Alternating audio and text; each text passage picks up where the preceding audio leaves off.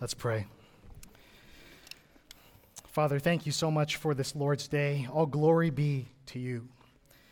And we ask, Lord, that now as your word is being preached, speak through us by your Spirit, through this preacher, and to our hearts. Change us now even as we sit here. For your glory, in Christ's name we pray. Amen. One of the biggest complaints that people have about Christianity is the wicked acts that Christians have done in the past. Unbelievers love to bring up things like the Crusades, sins that Christians that they know personally have done, and priests who have abused children. Not that we're aligning ourselves with Roman Catholic priests, but unbelievers lump us all together anyway. When unbelievers bring up sins that people who have claimed to be Christians have done, our answer can be simply this.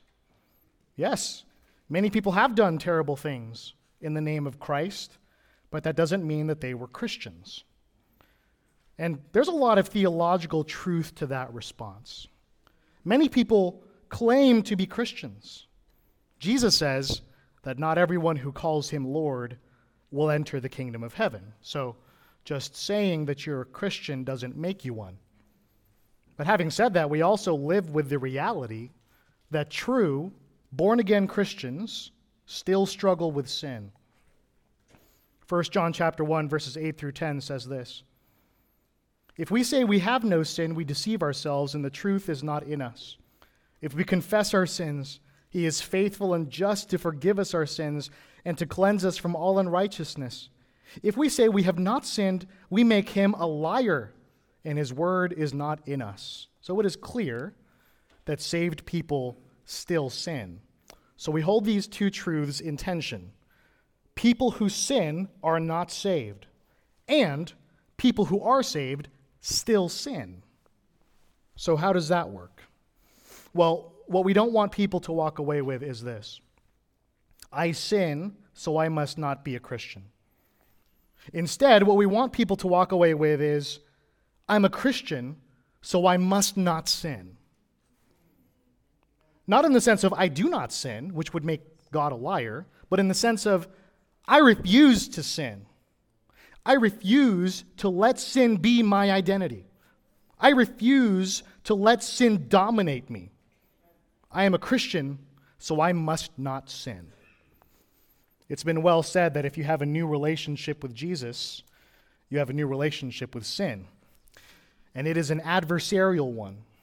And one day, the captain of our salvation will put it to death once and for all. But for right now, we fight. And the ironic result of our having victory over sin is that it actually may lead to even more suffering. We're going to see that in our passage today, that our holiness can lead to others' hatred of us. Pastor Rollo's holiness is going to lead many members of the military to hate him just by being a Christian. The world may actually punish us for not caving in to what it wants us to do. So our passage this morning is going to encourage us in two areas of the Christian walk. One, living as people who have been saved. And two, suffering as people who will be saved. And our prayer for hope is that we're going to walk away from this building today emboldened in our battle against sin and strengthened in our tribulations while we wait for final victory. So let's look at each of these one at a time. Number one, live as people who have been saved. Live as people who have been saved. We're going to spend about half of our sermon on just verse 1 because it sets the stage for us for the rest of the passage. And here's how it begins. 1 Peter chapter 4, verse 1. "Since therefore Christ suffered in the flesh, arm yourselves with the same way of thinking." The words "since therefore" point back to the passage we looked at last Sunday, and specifically, Peter's referring to Christ's suffering and his death for our sins. And just as Christ's suffering should motivate us to honor him in our own suffering, they should also motivate us to do what Peter is going to exhort us to do next. Peter says in verse 1 that Christ suffered in the flesh. Look back up to verse 18. We read, "For Christ also suffered once for sins, the righteous for the unrighteous, that he might bring us to God, being put to death in the flesh. As we mentioned last week, Christ suffered his whole life for us. But the suffering that Peter has in view here is specifically the culmination of his suffering, death on the cross for us. Jesus suffered in the flesh for us. And because he suffered in the flesh for us, Peter says in verse 1, arm yourselves with the same way of thinking. Jesus suffered for sins, the righteous for the unrighteous. He suffered to reconcile us to God. And we are to arm ourselves with, verse 1 says, the same way of thinking. Well, what was Jesus thinking when he endured suffering for us? There are a few things that we know that Jesus was thinking with regard to his suffering in the flesh. One, it was a sacrifice he was willing to make if his Father willed it. Matthew 26:39 says, and going a little farther, he fell on his face and prayed, saying, my Father, if it be possible, let this cup pass from me. Nevertheless, not as I will, but as you will. So here we see Jesus asking the Father for a different way, if it's possible. He knows that when he goes to the cross, he's going to have the weight of sin of all humanity placed on him that will cause him to cry out, Matthew 27:46, my God, why have you forsaken me? And at the same time that he asks for the cup to pass from him, he submits himself to his Father's will, praying, not as I will, but as you will. It was a sacrifice that he wasn't looking forward to in some ways, but it was a sacrifice he was willing to make if that was his Father's will. 2, he looked ahead with joy at what his suffering would accomplish. Hebrews 12:2 encourages us to look to Jesus, the founder and perfecter of our faith, who for the joy that was set before him endured the cross, despising the shame, and is seated at the right hand of the throne of God. Jesus knew that his suffering would accomplish the salvation of sinners like you and me all the way across the world, all who believe in him. And it would also lead to his exaltation to the right hand of the Father. So he looked ahead with joy. Number 3, he had a mindset of humble obedience. Philippians 2:5-8 says this, that he, though he was in the form of God, did not count equality with God a thing to be grasped, but emptied himself by taking the form of a servant, being born in the likeness of men. And being found in human form, he humbled himself by becoming obedient to the point of death, even death on a cross.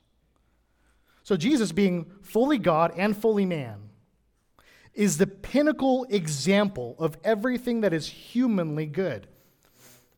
And one thing that he demonstrated perfectly among everything else is humble obedience.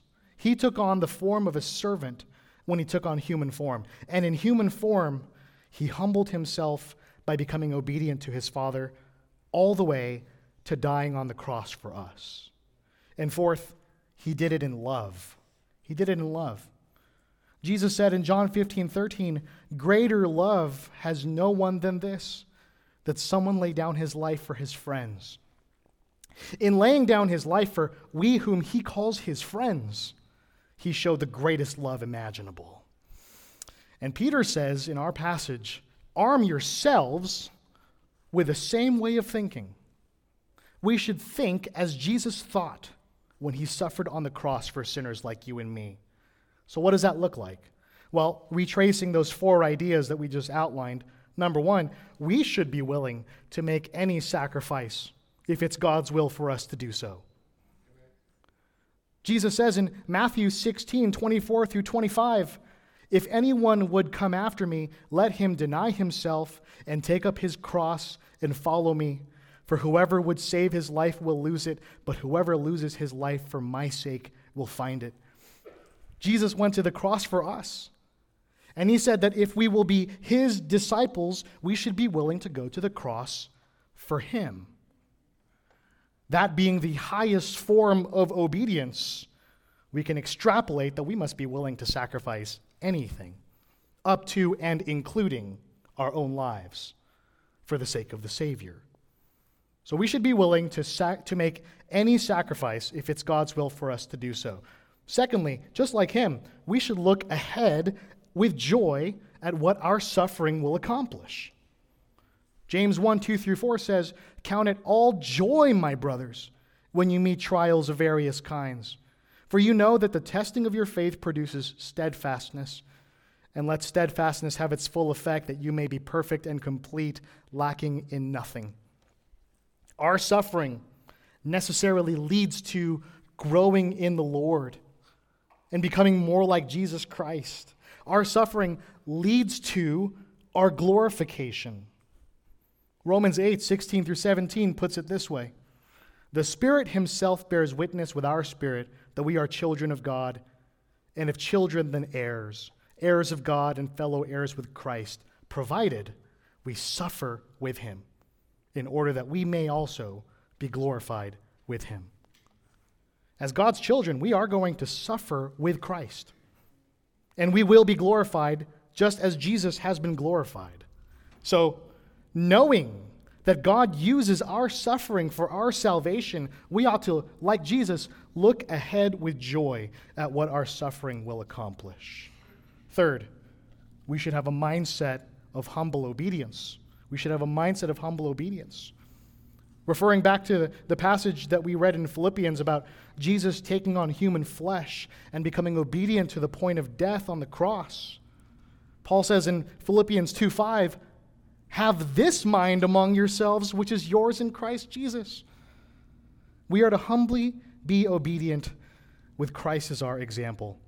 And fourthly, just like Jesus, we should do it in love. In love.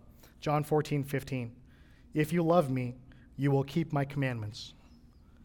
Just as Jesus died for us because he loved us, so we should obey him because we love him. And that obedience often includes suffering.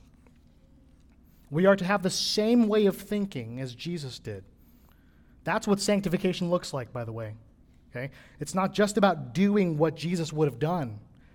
It's also about thinking what Jesus would have thought and feeling what Jesus would have felt. That is, according to what we know about the Savior from his word. So, not only are we to conform our actions to Christ-likeness, but also our thoughts. And notice the proactiveness in this verse. Verse 1, "Arm yourselves." Imagine a soldier preparing for battle. The Christians to whom Peter is writing were to take up the mindset and the attitude of a soldier, ready to face whatever challenges would come his way. And in this case, the weapon of choice is the mindset of Christ when he suffered for us. Now, how does one arm himself in this way? You arm yourself with Christ's way of thinking by studying his word. Now, that includes, of course, the Gospels, in which we see what Jesus said, taught, and did. It also includes verses like the ones we've already shared so far, but it also includes the rest of the Bible. Jesus' thoughts were and are perfectly in line with the whole Bible. If thinking perfectly is thinking biblically, no one has thought as biblically as Jesus has. But reading the Bible is not enough. We're forgetful people, right? We need to meditate on the Bible. We need to think deeply about all that we've learned from the Word. And the more biblically we think, the more we're going to think like Jesus. And the more the Bible we know and the more Bible we understand, the more we have to arm ourselves with. So, verse 1. "Since therefore Christ suffered in the flesh, arm yourselves with the same way of thinking." And it continues now with an expansion of the reason to arm ourselves in this way. Notice verse 1. "For whoever has suffered in the flesh has ceased from sin." What does "whoever has suffered in the flesh" mean? Well, there are a few ideas on what that phrase "suffered in the flesh" means in the second part of the verse. And one idea is that it's talking about those who suffer in this world. And the reason why we don't think that it's that interpretation is that people who suffer in this world don't necessarily cease from sin. Another idea is that it's talking about those who have physically died. And we're getting closer because that's what it seems to be talking about when it talks about Christ's suffering in the flesh. Think back to verse 18. It says, "For Christ also suffered once for sins, being put to death in the flesh." So Jesus died. And whoever has died has ceased from sin. Now, this is not to say that Jesus stopped sinning when he died, because Jesus never sinned. Okay? But it's true that other people who die stop sinning. That is, if they're in heaven. But this view is questionable because of what it says in verse 2, which we're going to get to in a little while. So what this phrase more likely means is that whoever has died to their sins has ceased from sin. There is a sense, brothers and sisters, in which we who have believed in Jesus Christ have died. Romans 6, 2 through 4 says, "How can we who died to sin still live in it? Do you not know that all of us who have been baptized into Christ Jesus were baptized into his death? We were buried, therefore, with him by baptism into death, in order that just as Christ was raised from the dead by the glory of the Father, we too might walk in newness of life." If you're a Christian, just as your Savior died for you, you died to sin. And just as your Savior was resurrected for you, you now walk in newness of life. In Galatians 2:20, Paul writes, "I have been crucified with Christ. It is no longer I who live, but Christ who lives in me. In the life I now live in the flesh, I live by faith in the Son of God who loved me and gave himself up for me." Again, our old selves died with Jesus on the cross. Colossians 3:3 says, "For you have died, and your life is hidden with Christ in God." Again, you have died. So that's what we think Peter is likewise getting at in 1 Peter 4:1. You have died. You are no longer your old self. You have been, as John 3 says, born again. You are, as 2 Corinthians 5:17 describes you, a new creation. And whoever has died in this way, verse 1, has ceased from sin. Ceased from sin. Now again, if we're thinking too black and white on this, then everyone here is going to not take the Lord's Supper today, and they're all going to start doubting their salvation. Why? Because none of us has ceased from sin. And that presents a problem for us. But we know that Peter isn't suggesting that if you're a Christian, you no longer sin. Well, how do we know that? Well, in chapter 1 of this book, verses 14 through 16, he urges his readers to be holy in all their conduct. You don't need to tell that to people who don't sin anymore. In chapter 2, verses 11 through 12, he exhorts them to abstain from the passions of the flesh, which wage war against their souls, and to live honorable lives among the Gentiles. Again, you don't need to encourage sinless people to do that. In chapter 5, verses 8 through 9, he warns them to be vigilant against Satan. And what that implies is that Christians are still susceptible to temptations from Satan. So if Peter is not saying that Christians no longer sin, what is he saying? He's saying that sin is no longer something we walk in. Sin is no longer something we're okay with. Sin is no longer something we identify with. Sin is dead to us. Do you see? This is about our disposition towards sin. We have turned away from our sins and turned to Jesus Christ. Our sins are behind us. Our sins have no power over us, even though they often rear their ugly head. This is why it's important for us to understand the biblical distinction between the new creation and the flesh. 2 Corinthians 5:17 says, "Therefore, if anyone is in Christ, he is a new creation. The old has passed away. Behold, the new has come." We who are in Christ are now new people, characterized not by sin, but by righteousness and holiness. And on the other hand, there is still part of us that is still subject to sin and opposed to God, and this is called, in the Bible, the flesh. The flesh. Galatians 5:17 says this, "For the desires of the flesh are against the Spirit, and the desires of the Spirit are against the flesh, for these two are opposed to each other, to keep you from doing the things you want to do." So still having the flesh, we still have a tendency sometimes towards sin, often, all the time. Prone to wander, Lord, I feel it.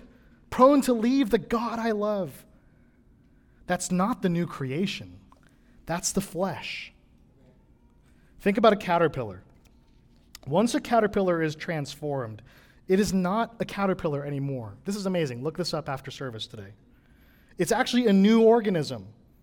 The organs in the caterpillar disintegrate, including its heart, and a new heart is formed.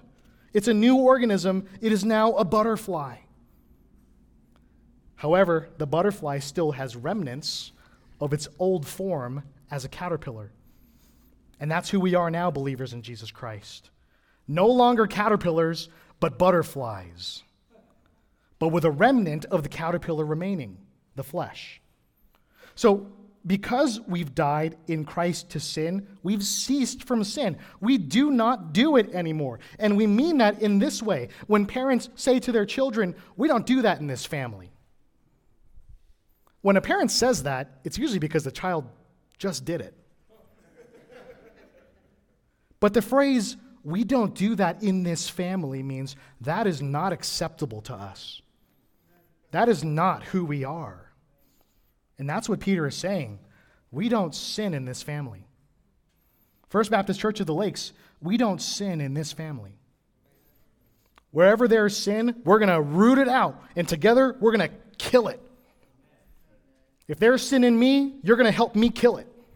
If there's sin in you, I'm going to do the same for you. But we do not sin in this family. Is that making sense to you? We spent a lot of time in that verse because it sets up the rest of our passage, which we're going to move through more quickly. The one who has ceased from sin did so, verse 2, so as to live for the rest of the time in the flesh, no longer for human passions, but for the will of God. And this is why it's not likely that verse 1 is talking about dying physically, because verse 2 implies that the person who has suffered in the flesh continues to live. Okay? So the person who has died did so with the result of living the rest of his life, verse 2, no longer for human passions. This is talking about the desires of the flesh. And he's about to list examples of those in verse 3, but for right now, suffice it to say that when we died in Christ, we didn't rise again to new life in order to go back and live the way that we used to live. No, we were born again to walk in newness of life. And to walk in newness of life is to live, verse 2 says, for the will of God. That's our purpose. That's what we were recreated for. We weren't recreated to live for human passions. We were recreated to live for the will of God. And the people of First Baptist Church of the Lakes live for the will of God. We do a poor job of it sometimes, but that's what we live for. We don't do what we used to do. We're done with that. Verse 3 says, for the time that is past suffices for doing what the Gentiles want to do. In other words, that's in the past.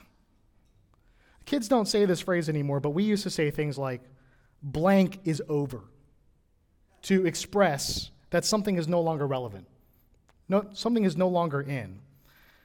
And friends, what the Gentiles want to do is over. We are done with that.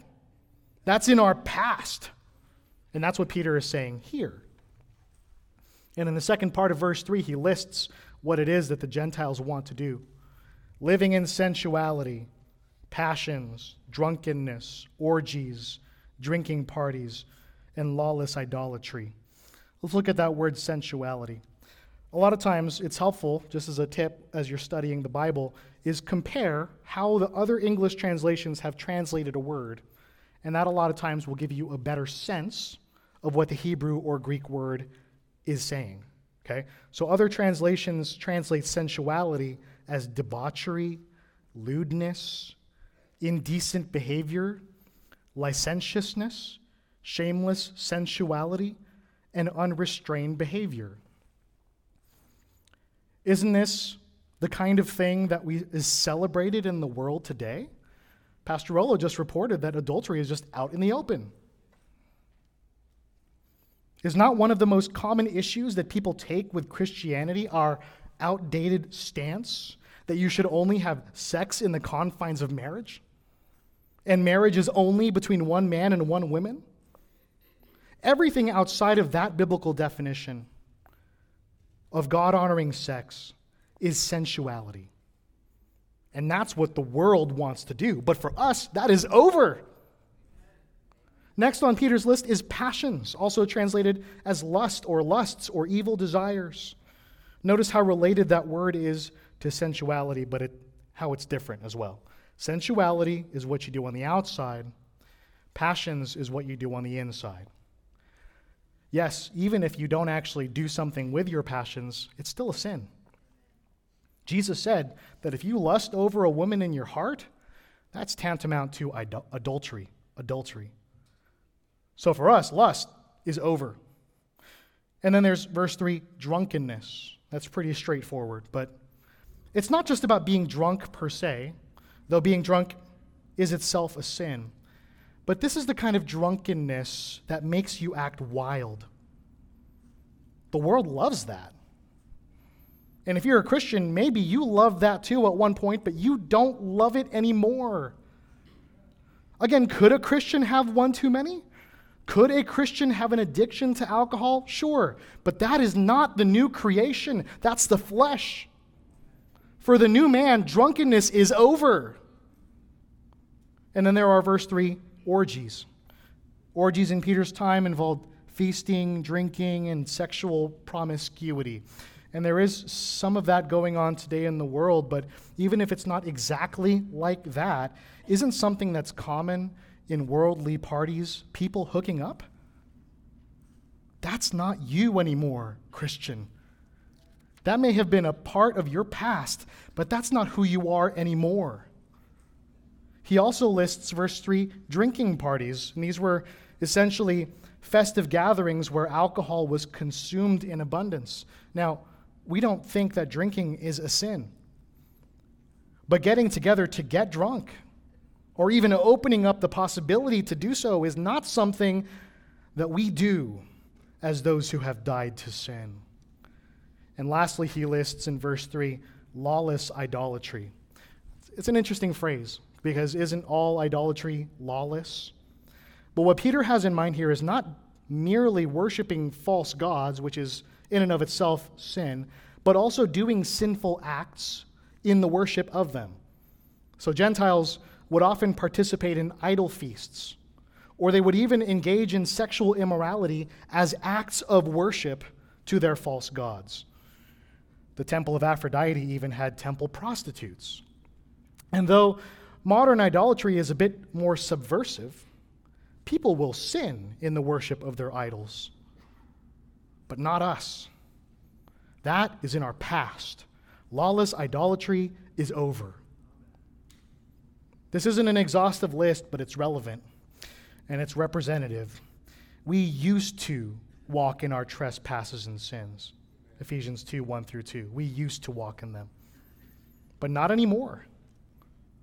Again, we might struggle with desiring these sins and even doing them, but that is not us anymore. That is not who we are. That is not what we do. That is not what we're about. That time is past. Christian, live as someone who has been saved. Christ suffered once for your sins, the righteous for the unrighteous, that he might bring you to God. He was put to death in the flesh for it. Arm yourself with the same way of thinking. And when you believed in him, you died too. He raised you to walk in the newness of life. Don't go back to your vomit like a dog. Listen, this needs to be our attitude towards sin. Yes, we do sin in thought, in word, and deed, but we need to look at sin the way it really is, as a disgusting part of our past.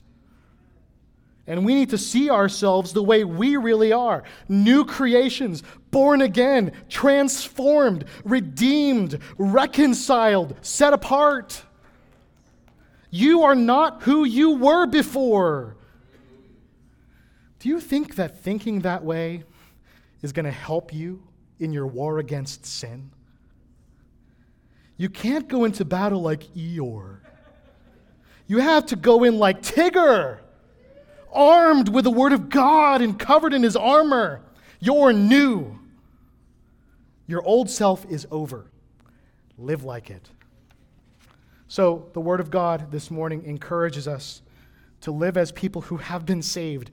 And it also encourages us to, number 2, suffer as people who will be saved. Suffer as people who will be saved. Verse 4 tells us what happens when we live that way. With respect to this, unbelievers are surprised when you do not join them in the same flood of debauchery, and they malign you. For us, the time is past for doing the things that Gentiles want to do. And because of that, we are surprising to the world, and not in a good way. At one time, Christianity had a strong influence throughout a lot of the United States. Now, that's not to say that most people were followers of Jesus Christ, but at least out of social pressure, a lot of sins were taboo.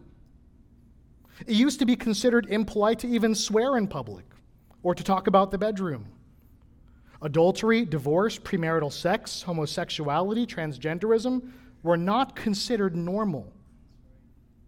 Again, we're not saying that everyone was Christian or that everything used to be better before, but we're just pointing out that many sins that were taboo before are now considered normal. And what that means is that you, as a follower of Christ, are standing out more and more, and not in a good way in the eyes of the world. It is no longer enough for the world to simply live and let live. You must be an ally. You must be a supporter. And if you're not, you're a bigoted hater.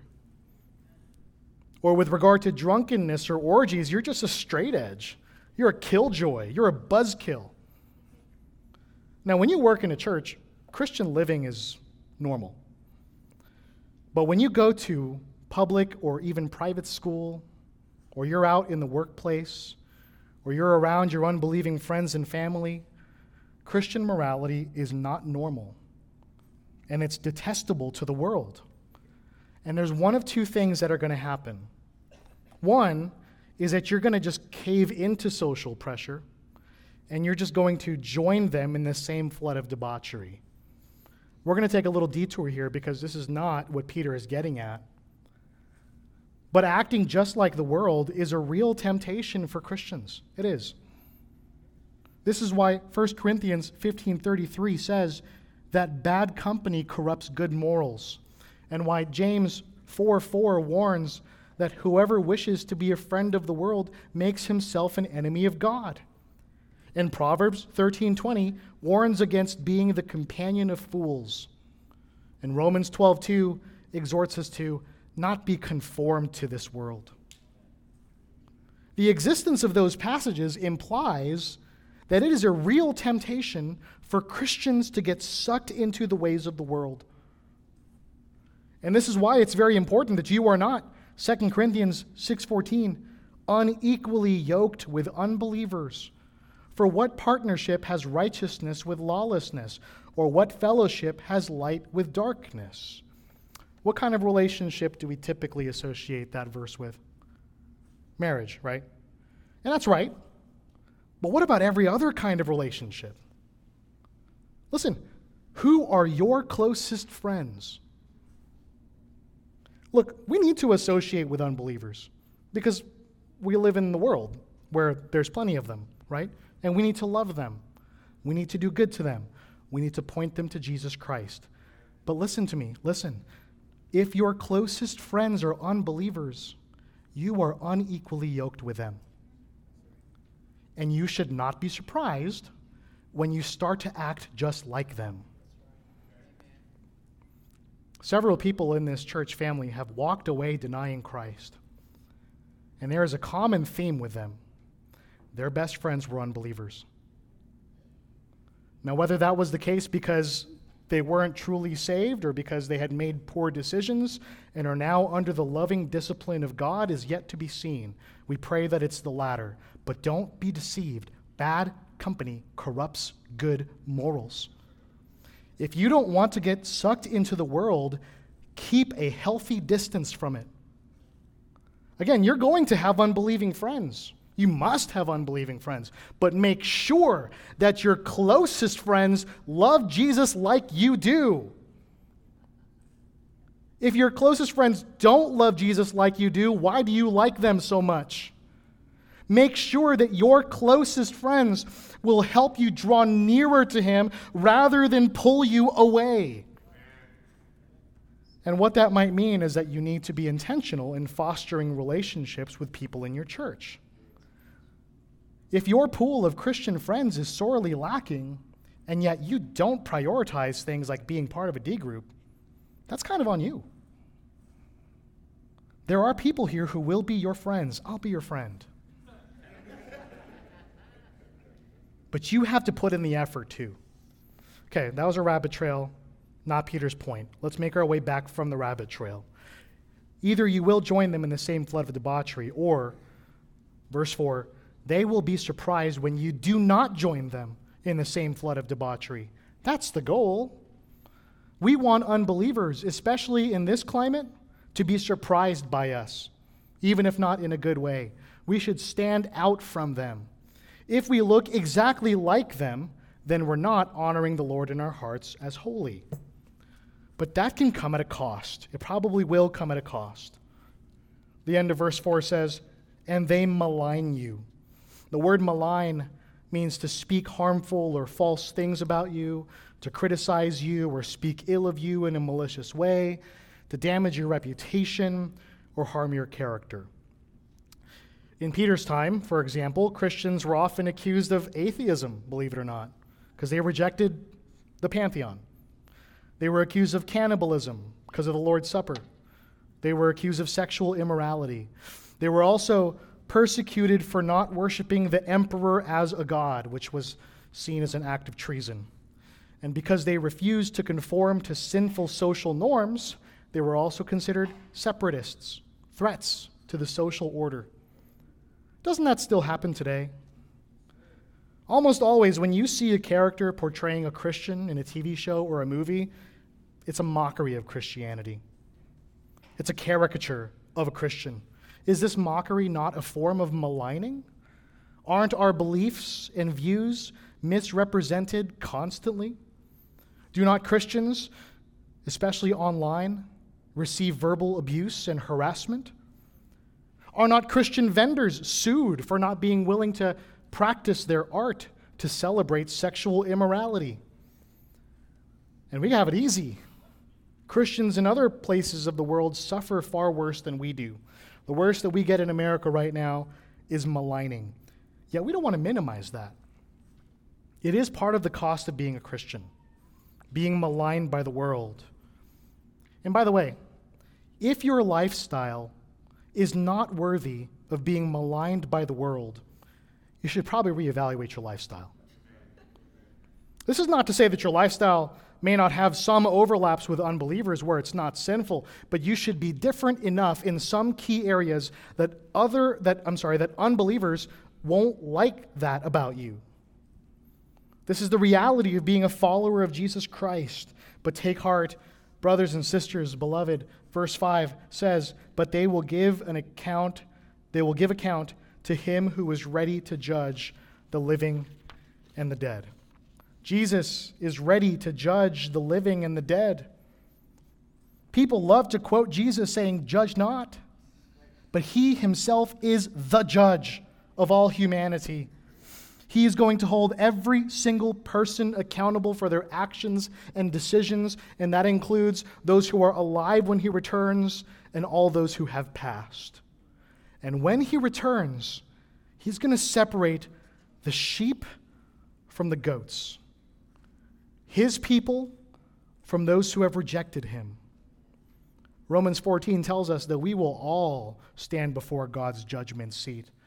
And impartially, Christ's judgment is going to determine where each person goes, for his sheep, blissful eternity with him, or to eternal torment, devoid of the light of God. Jesus is ready to judge the living and the dead. And those people who malign you, if they don't turn to Jesus Christ, verse 5, will give an account to him. The purpose of giving this account is so that you're either going to be rewarded for the good that you've done as a believer or be properly sentenced for what you've done as an unbeliever. Listen closely. If you don't believe in Jesus Christ, there is no plea deal. You're going to have no choice but to plead guilty because the evidence is stacked against you. And you're going to stand in court listing the various laws of God that you have broken, and you will feel the weight of all that you have done against the holy God. And then you're going to be appropriately sentenced. Your sentence will neither be too long nor too short. It's going to be exactly what your sins deserve. Multiple life sentences stretching into eternity. Friends, you're still alive today, and Christ has not yet returned. This afternoon, we are pleading with you not to go to the judgment seat in that state. Please don't go in that state. Would you rather not go to that judgment seat and let your plea be not guilty by reason of Christ?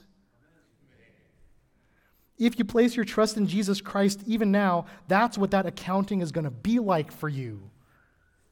Perhaps, yes, you'll still give an account for the sins that you've committed, but it will ultimately be a joyous account because it's only going to highlight the depths of God's grace that saved us.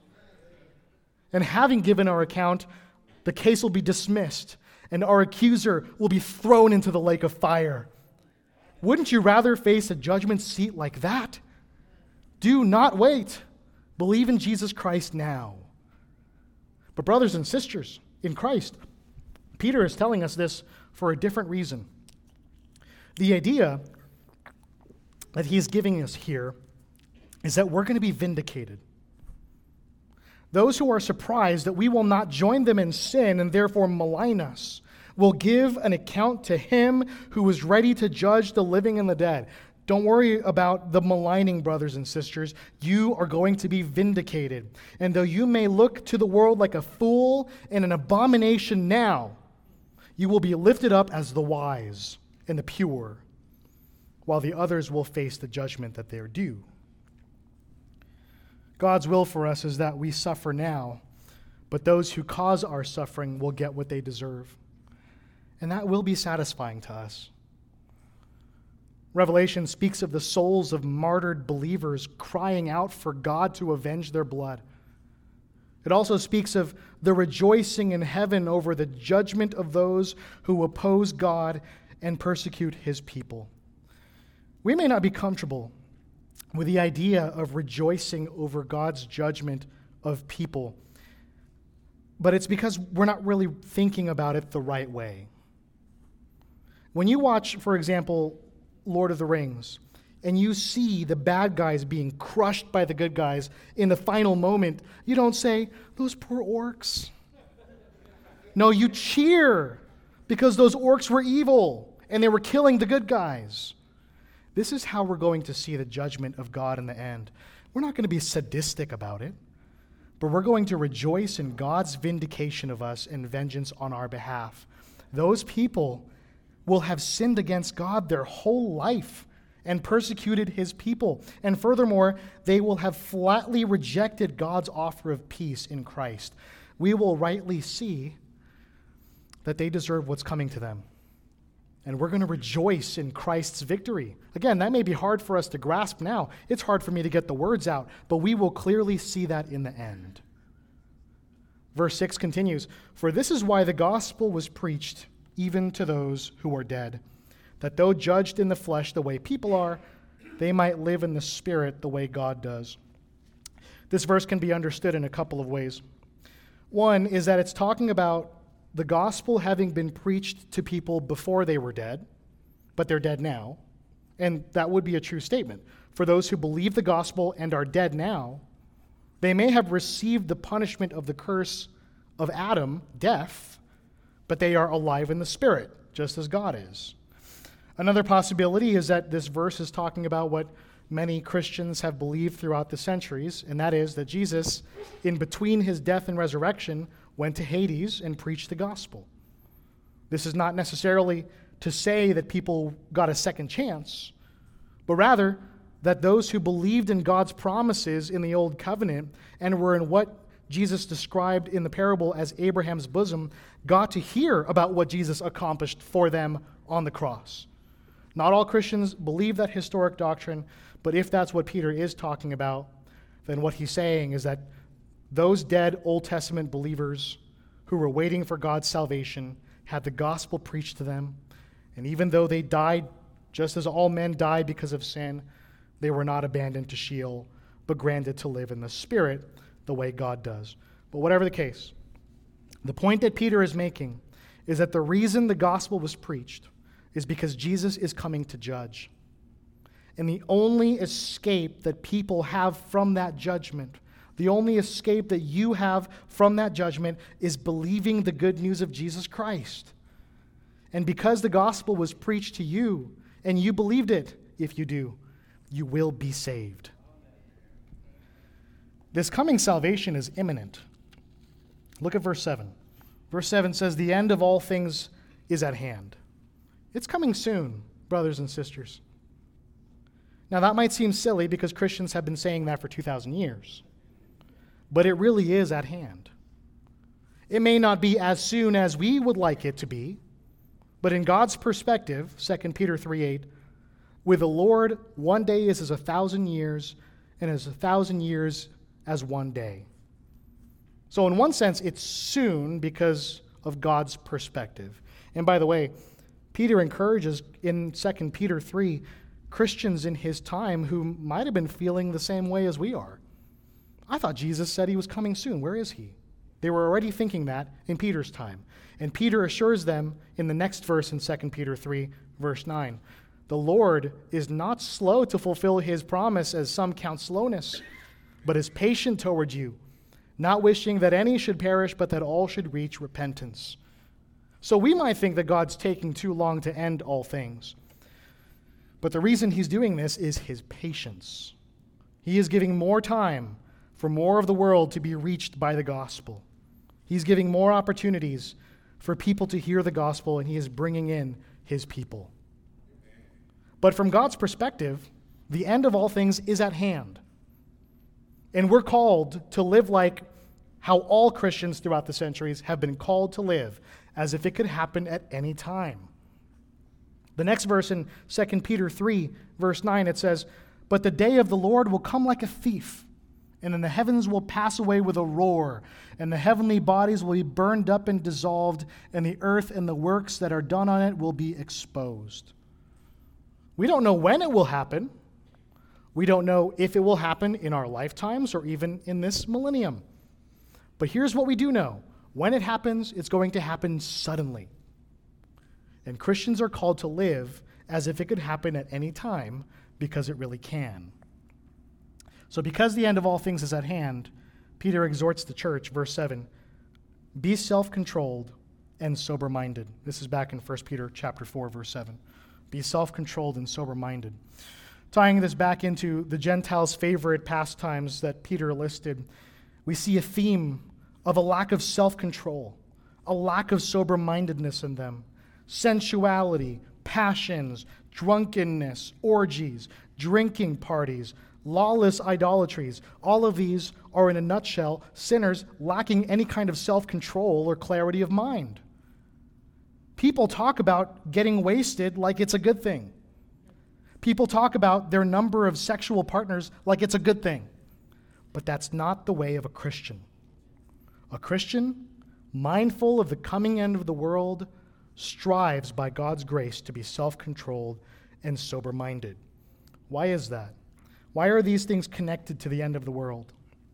Well, in part, it's because what we want to hear when Christ returns is something like, "Well done, good and faithful servant," not, "Okay, come on in, you drunk."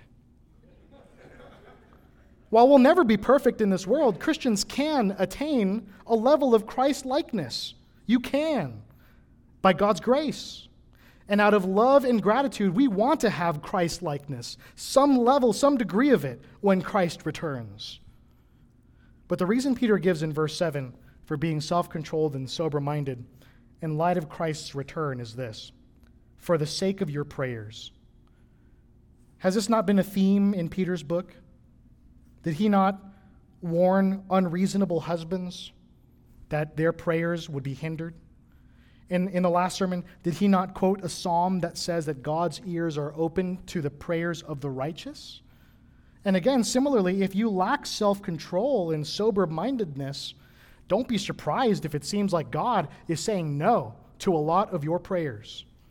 Like we said last week, being holy is not a guarantee that God is going to grant you your every request. But the consistent teaching of all of the scriptures is that God is pleased to bless those who are righteous. That is, the self-controlled and the sober-minded. In these last days, we are in desperate need of God. And therefore, we desperately need to pray. And if our prayers would be effective, we cannot live like the world. Those days are behind us. But again, that faithfulness will often lead to suffering. Take heart. Jesus is ready to judge the living and the dead, and the end of all things is at hand. Live like someone who has been saved and suffer like someone who will be saved. What shall we do with these things? Here are 4 quick applications. Number 1, trust in the Lord Jesus Christ. You might think that this is some sort of cliche addendum that we add to the end of every sermon just to check off our evangelism box, but no, this gospel is for everybody. All of us have sinned and deserve God's wrath, but God gave his only Son for us. Place your trust in him who lived for, died for, and rose again for sinners, and you will be saved. And that faith is ongoing. Trusting in Jesus is something that we do each and every day for the rest of our lives. Whether you're a believer or unbeliever here this morning, the answer is the same. Trust in Jesus Christ to save you. Number 2, remember who you are. If you are a believer in Jesus Christ, your old self is a dying remnant of you, but it's not who you are anymore. You are a new creation, a born-again follower of Jesus Christ, alive in him and dead to sin. Own it. Act like it. Number 3, kill your sin. Your flesh is that which remains that is sinful, and it needs to be attacked with prejudice. Don't coddle it. Don't protect it. Get in there and obliterate it. As John Piper says, make war. And 4, have hope. Have hope.